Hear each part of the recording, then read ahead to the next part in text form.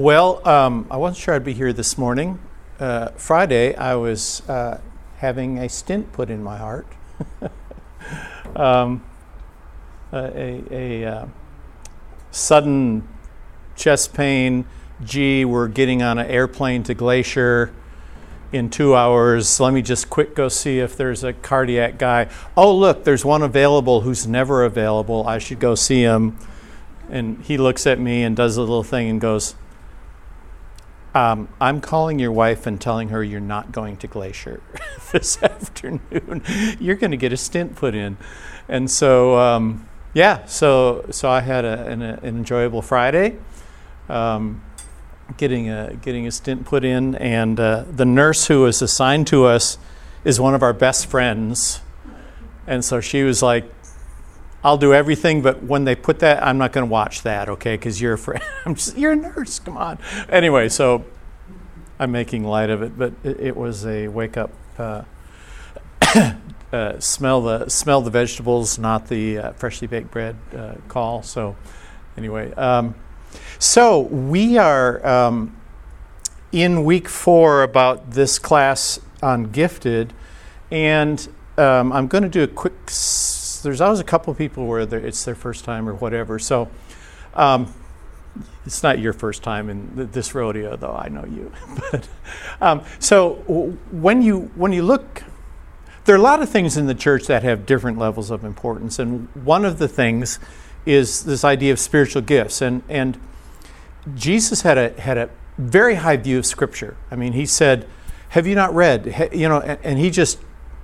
And so when you read what Scripture says about spiritual gifts and you think about what their importance might be, and then you look at the church, and this has bugged me forever, it's like, wait, what? There's 30 different definitions? That's like there's 30 definitions of the 10 Commandments. It's like, and so you just kind of get this idea that there is something really bad wrong. And I'm like the Johnny Cash of Christianity. I've been everywhere, man, So I, when you look at that spectrum and the differences in what people believe, it is sort of interesting on definitions of spiritual gifts and what they believe. One of the most interesting things to me is Pentecostals and cessationists on either end of the spectrum, where they each believe the exact same thing about what is spiritual gifts.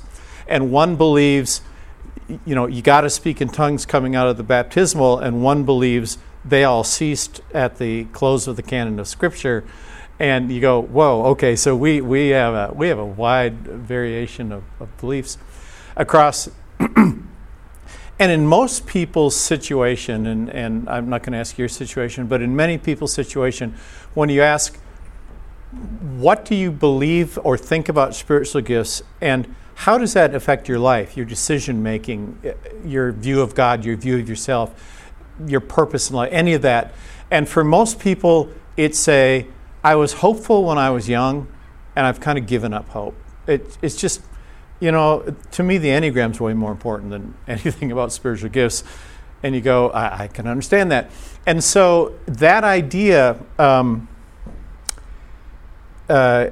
really bothered me for a lot of years, and I spent a lot of years digging into it. I probably talk to everybody of every persuasion, and have a book coming out. Chosen is publishing a book next month on it.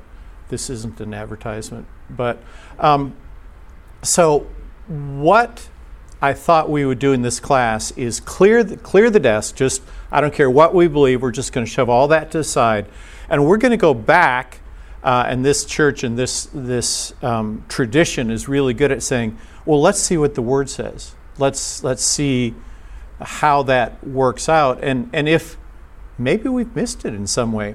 And so we're going to clear the decks. And when you think about confusion about however you define spiritual gifts, and we asked in here the first class, how would you define spiritual gifts in your view? And there are lots of different views in here too, those who were brave enough to say anything.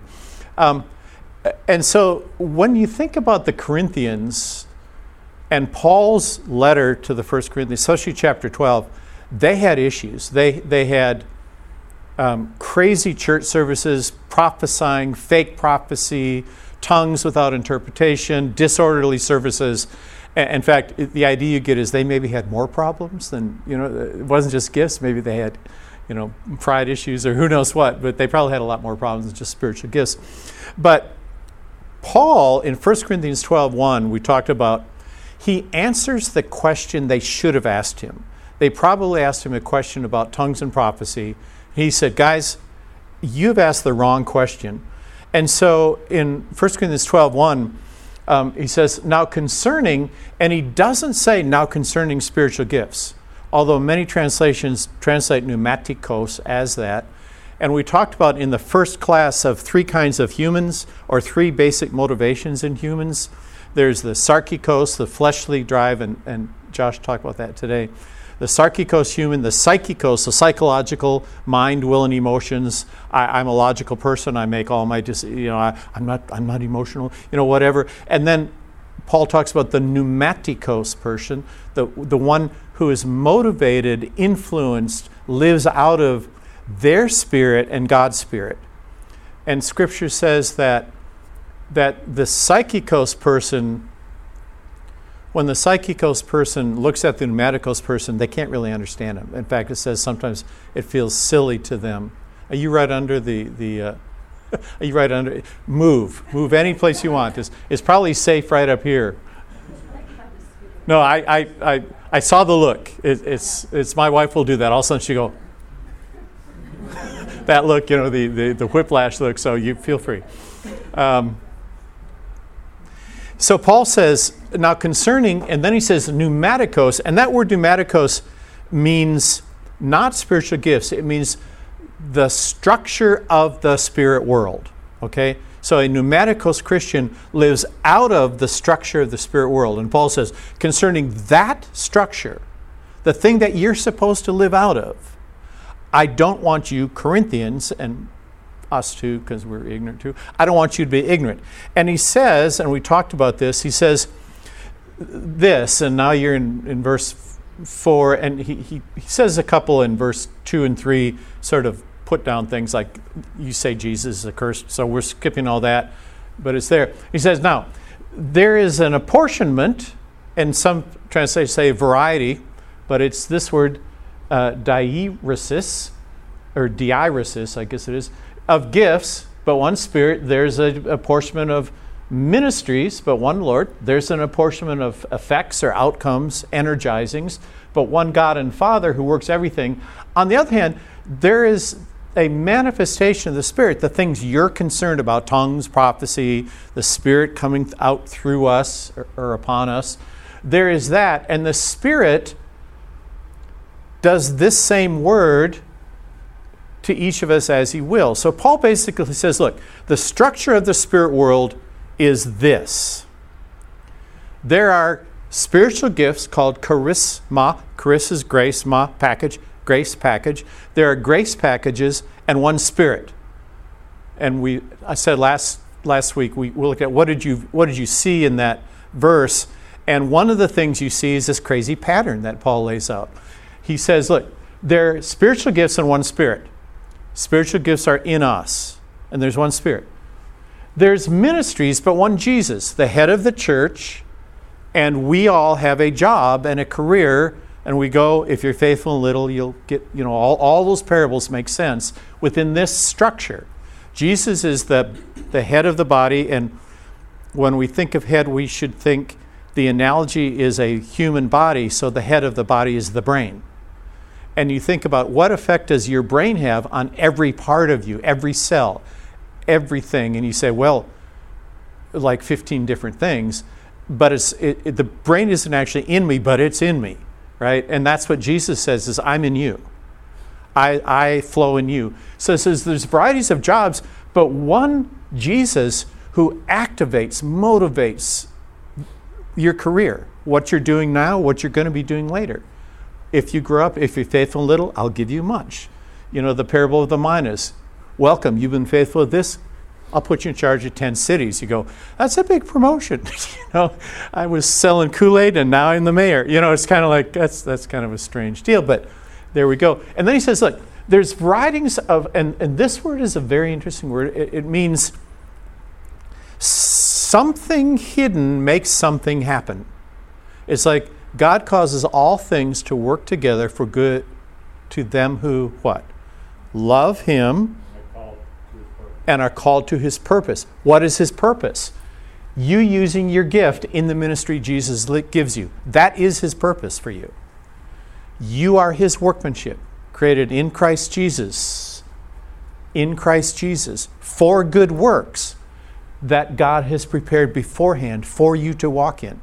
If you want all things to work together for good for you, you need to understand the structure of the spirit world, how the Trinity works with us and within us and within the church.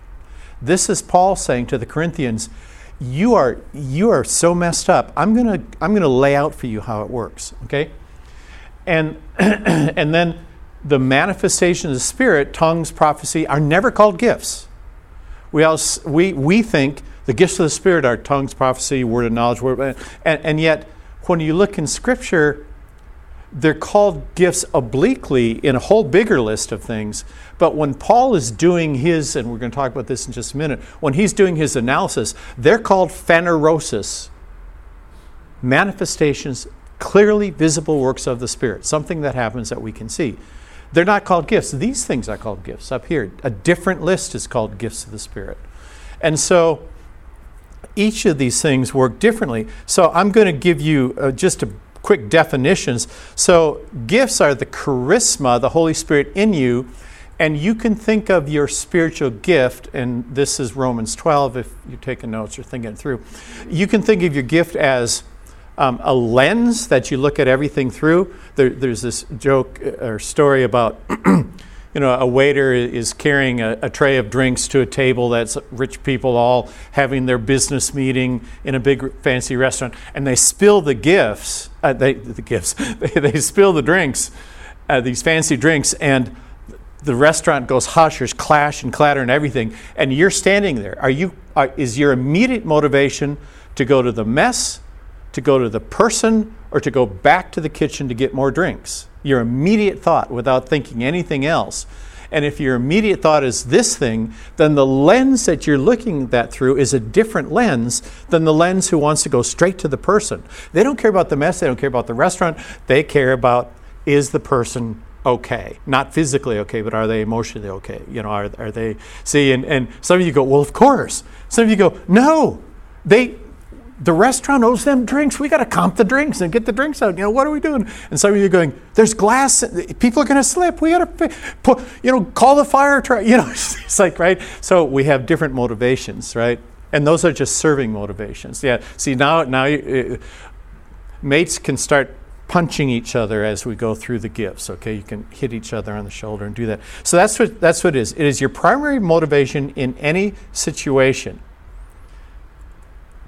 Your ministry is, and we're going to get into this later, is a measure of Jesus given to you for a job and a career. Okay? It says Jesus measures himself out, the gift consisting of Jesus. He measures himself out. And it will change as you mature and as you prove faithful. If you're faithful in little, I said before, you'll be given much. Okay, so that's what ministry is. The effects, the energema, is when we just talked about it, so I won't belabor it again, God causing things to work together for good. So with my stint that I got, things worked together so smoothly for a doctor who had no availability and had perfect availability for me when I needed it. So much so, the woman drawing blood, when I told her, she goes, that's Jesus right there. That is God. And I'm like, okay, I get it. We have a nurse who's a dear friend of Susan and I. She was assigned to me, just in the rotation, was assigned to me. It's like, okay, I know you're there. I know you're doing this. You're causing things to work. I'm that person on the moving sidewalk on a concourse. I'm not walking faster, but I'm moving faster. And that's what the Father does when we get this. We can do a lot of things for God, and the Father's going, you're taking somebody else's job. I want you to do the things that are assigned to you to do. because you're perfect for those things. You're okay for these things, but you are perfect for these things, right? And so it's not hard to find those things. God wants us to find those things. If you never knew anything about this, odds are good you'd still stumble into them. But wouldn't it be great if you knew it was a thing?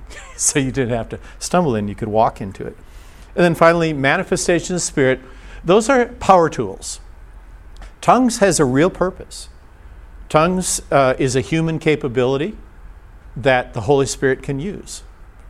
Words of knowledge, words of wisdom, all of those things. If you look at the book of Acts and compare that list of 9 things, they pop up everywhere in the book of Acts. If you look at your life and you take all the woo-woo out of it and just say, Jesus, is there anything I need to know about this situation? And you go, huh, that's interesting. You see, it's just kind of like, oh, he just gave me, I could name it a word of knowledge, or I could just say, Jesus, just help me understand what to do. See, we can give it, and so Paul gave them names, and he didn't intend those names to have capitals and be up in lights. He intended those names just to be, this is how the Spirit helps you. Here are 9 ways the Spirit helps you. It's not charismatic, it's Christian. It's just the Holy Spirit helping you. That's his job. That's what he likes to do. That's what he's given. So now I'm going to apologize for this next slide, but you need a chart. Okay, some of you are triggering right now. Just close your eyes and we'll be done with this in just a minute. But so Paul is doing this analysis, and I'm going to get into that word in just a second. And he says, look, there are things of the Spirit. And he says, here are 4 things of the Spirit. And each one of these is going to have an analysis underneath that Paul has done in Scripture.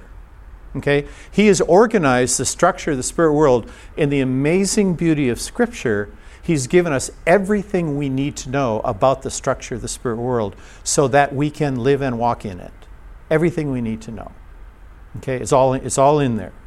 And we're going to cover everything, not today, but in the next weeks of the class, we're going to go piece by piece through this and show how that piece can be worked into our lives so that we can walk in the pneumatikos, the structure and the calling of God on our lives, and do it naturally, supernaturally.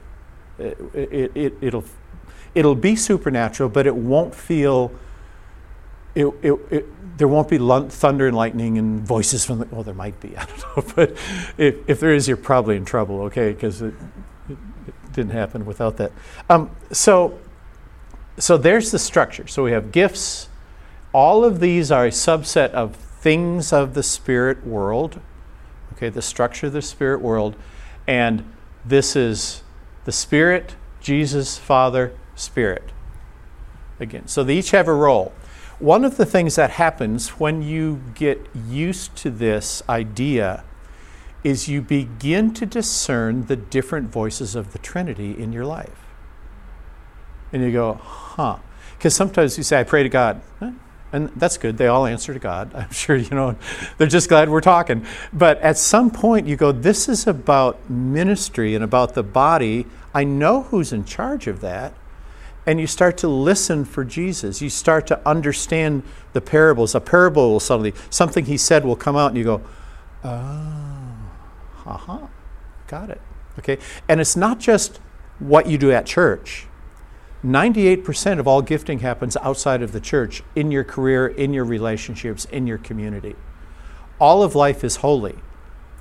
We only have holy buildings to go to 1 or 2 or 4% of life. But everything you do, when you go to the store, Jesus goes to the store. It's crowded in your car, because you got the Trinity with you, and they're with you. Jesus said, the Father and I will make our home in you. The Spirit will fill you. It's like God says, last time I showed a funny little thing. It says, do I need the Holy Spirit to go to heaven? And the answer is, bro, you need the Holy Spirit to go to Walmart. It's just like, yes, it's okay. So let's go on. So one key to understand this whole concept, and something that has been missed, and in missing it, people have said, well, there's all these different lists. They're all spiritual gifts. So we'll lump them together, and if it's as sloppy as this, and we can throw other stuff in or take stuff out, or and so the gifts have just become. It's like when I was a kid, my mom would make like 4 different things for dinner. There'd be a vegetable and something, and I would go, and then I'd push some stuff out I didn't want, and then I'd eat it. And my dad would finally say, you're destroying the taste of each of those things by just lumping it together because they're different things. And the only way he proved the point was he took ice cream and put it in the middle of my pile of dinner and smushed it around and said, there, now you got the whole dinner. And I was like, okay. You taught me a lot. Well, see, we've done that with spiritual gifts. We smushed everything together, and they're different things. And so we then have come up with 30 different lists, none of which are biblical. And then we wonder why, A, we don't understand that structure, but B, we can't connect with the Trinity. It's hard to discern the voice of God, not just the voice of God, but the voices of God. It's hard to sense the Father, the gentle voice of the Father, the amazing smile. You just, because you don't have we don't have any framework in which to put that idea. And so the Trinity remains a mystery rather than, as Scripture clearly says, the Trinity connects with us in different ways inside of us. And so it's a, you just think, why in the world don't we just teach this every Sunday? I'm that guy, so I'm like, okay, so Paul uses this word, and it's diaresis, and it's a, and he says, look, there's a diaresis of gifts, a diaresis of ministries, a diaresis of energy, and a diaresis of manifestations. And it's a Greek word. It was either invented by Plato or at least popularized by Plato, and this is the various ways you pronounce it. But here's really what it means and what it says. So the word itself means, in a logical analysis, it's taking everything in that topic, putting boundaries around and saying, okay, here's the topic from horizon to horizon. Now I'm going to break this into chunks, into the 7 primary colors, the 8 kinds of vegetables in the vegetable aisle, a kid, your child coming home for Halloween and putting chocolates here and caramels here, that. It's that mindset that says I'm going to take everything and divide it into groups. So the word means apportionment, distribution of the whole, something you categorize. Plato used it. If you look at the writings of Plato, he used it in 4 or 5 different ways. Epictetus, it was used all the way through. Today, it's you see it in how the animal kingdom, how the Enneagram, body types, dog type, everything. You take all dogs, and then you go, okay, how are we going to divide up dogs? Big and small? How are we going to divide up the grocery store? You go to Kroger and then you go to Publix, you go, 2 different diaresis analyses going on here. And then you go to Whole Foods, you go, oh, all bets are off now. I can't find anything. But the steps are, and this is what Paul said he did 4 times. Okay, he said, there is a logical analysis of charisma. There is a logical analysis. You take all of the grace of the Holy Spirit and you divide it into categories. Think primary colors. How many colors are there? Billion. How many primary colors are there? 7. And all billion colors fit under the headings of the 7 primary colors. How many spiritual charisma gifts are there? 1 billion. How many primary colors are there? That's what Paul is doing with this kind of analysis. Does that make sense? Any questions about that? Okay, well, stick with me and you'll see it happen, because we're going to do our own diaresis analysis right now. We together are going to come up with a list of spiritual gifts. Yeah, it'll take 2 minutes. You just watch. So some people wonder about that word, if Paul really meant that word. That word is used only one other time in all of Scripture, It's used 4 times by Paul right here. And it's used 1 time when Jesus is describing how the father of the prodigal son and the older brother, how he divided up his estate. So imagine the father needing to divide all of his belongings between 2 sons, one of whom is leaving. What would he do? He would do a de-irisis analysis. He would say, okay, I'm going to make a list of everything I own. This kid needs liquid assets, the jerk, who I love. And so I'm going to have to sell certain things, but I need to sell the right things to keep the estate going. If I sell all my bulls, I don't have bull. So I have to. And so he did this whole, and that's what the analysis is. You sit down and you look at, what is my purpose? My purpose is to divide it in 2 with 1 leaving. Okay, those are my criteria. Now, how do I do it? So does that make sense? So Paul says, what is my criteria for charisma gifts? So we're going to be very, very scholarly here. So put your thinking caps on. So charisma gifts are the motivational lens in any situation. And to give us a start, Peter began the de-irisis analysis this way. He said there are 2 kinds or 2 broad categories of charisma gifts, speaking and serving. Right? 2 kinds. So if you say, when we're good for each other, I can help someone in certain ways, and I can put categories under the ways that I help someone, and I can talk to someone in certain ways, and I can put categories about how I talk to them, right? So when we think about that, and we think about speaks and serves, let's think about speaking. Okay, so when you think about, not like dad jokes, okay, but when you think about like the kinds of speaking that someone might need to help them in their life, what's one thing everybody needs, and we send kids off to do this when they're 6? Teaching, right? Everybody needs, see, you go, oh yeah, that's what he means. Okay, why didn't he just say that? Okay, so you say, okay, so one kind of speaking is teaching. Everybody needs teaching, check. Okay, so teaching is kind of neutral. I'm giving you information. Okay, what else might somebody need if they get into trouble? What kind of speaking do they need then? Whipping. Yeah, no, counseling, right? They need correction. They need counseling, something like that. So if we take a really broad category, which counseling is part of it, yelling might be part of it, hey, not like this, let me show you is part of it. So there's a whole bunch of things that all go into correction. Some kind of, I get off course, and something that I say brings you back on course, right? Now I can keep teaching. Teaching is, I'm going on the course, I go off course. Let's say I get really, I don't go off course, but I just get discouraged. So I kind of go off course, not because I'm doing something wrong, but because I just, I just can't do it. And you say, okay, the other kind of big category of speaking people need is they need to be encouraged. They're not doing anything wrong, but they need to be told who they are, what you love about them, that they can make it, that there's dessert tonight, just stick with football practice and I'll bake you a cherry pie, or whatever. They need encouragement to keep going.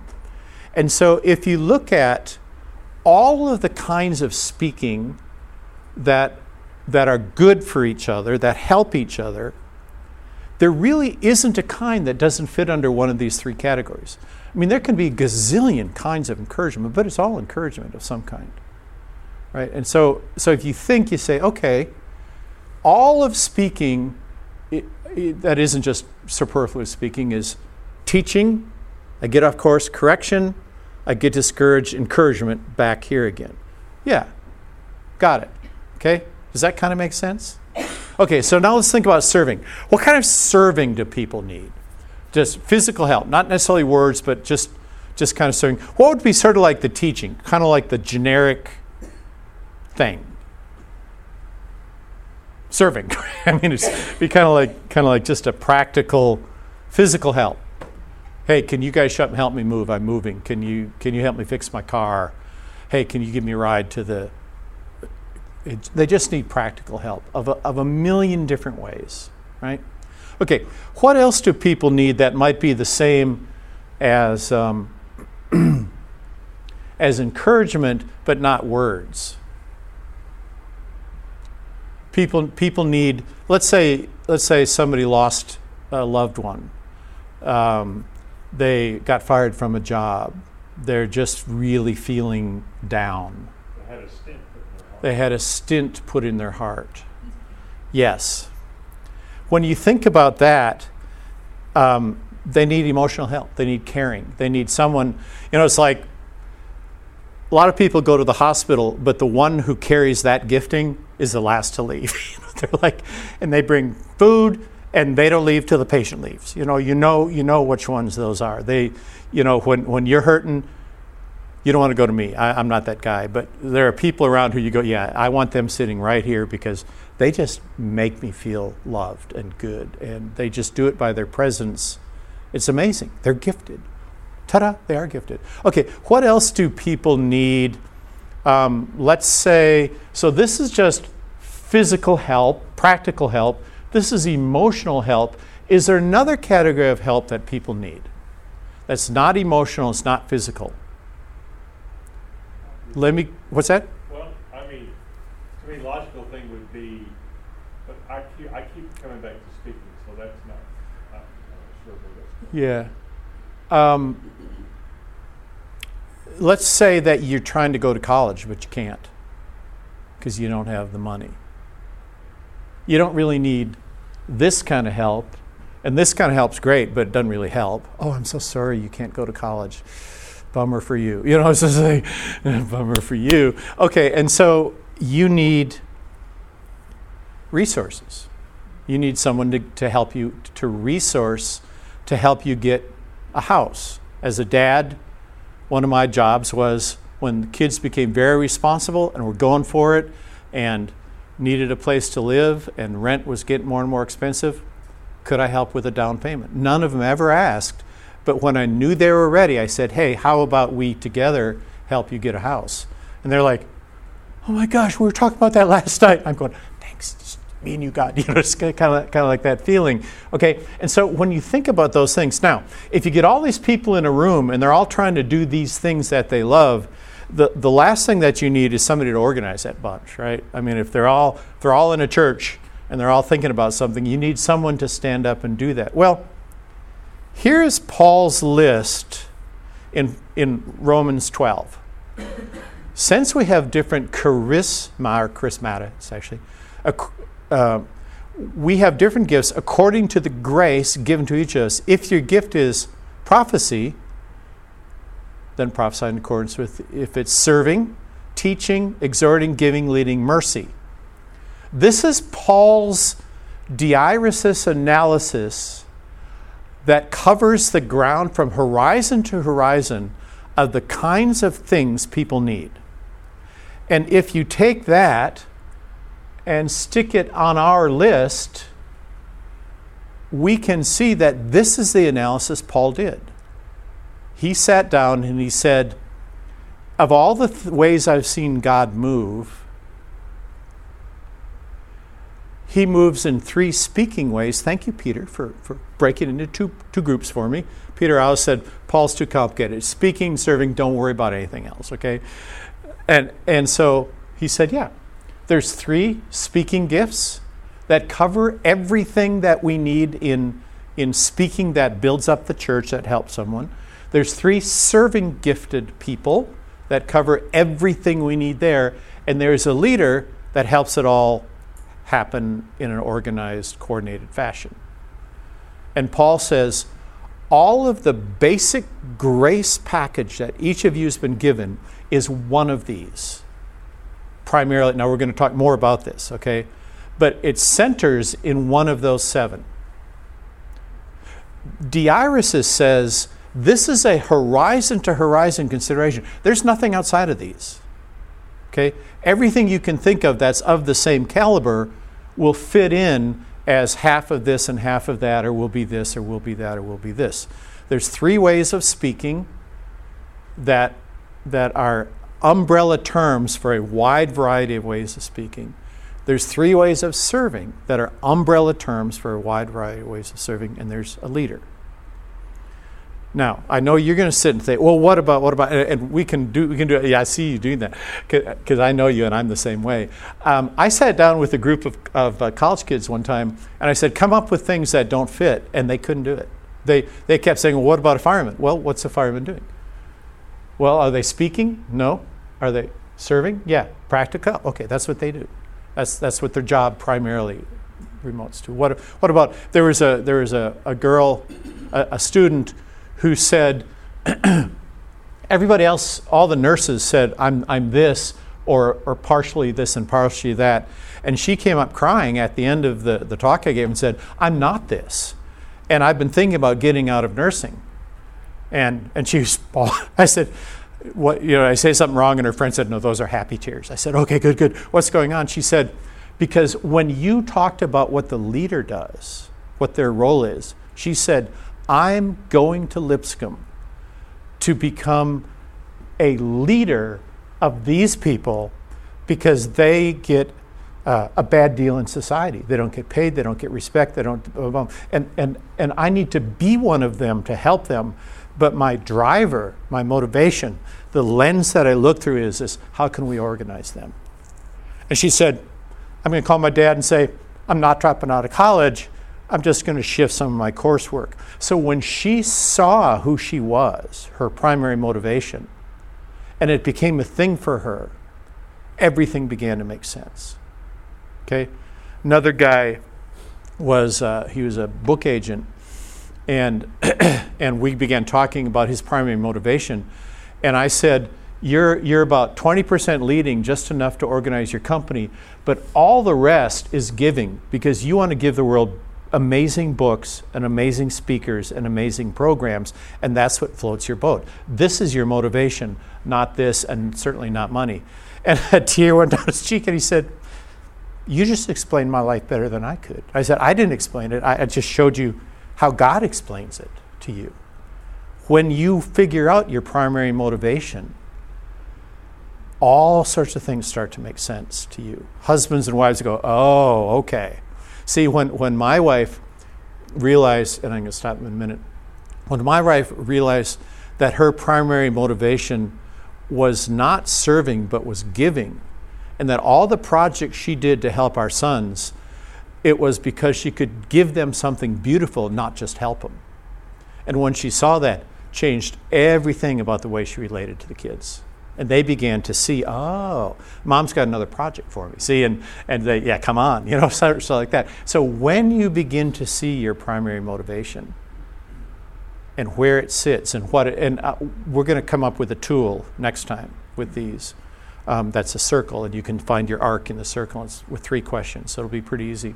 But when you get this, then you are on the path to that scripture, all things work together for them who love me and are called according to my purpose. You now have the basis, you have a set of eyes that are now sensitive to those kinds of things coming into your life that might fit this. Okay?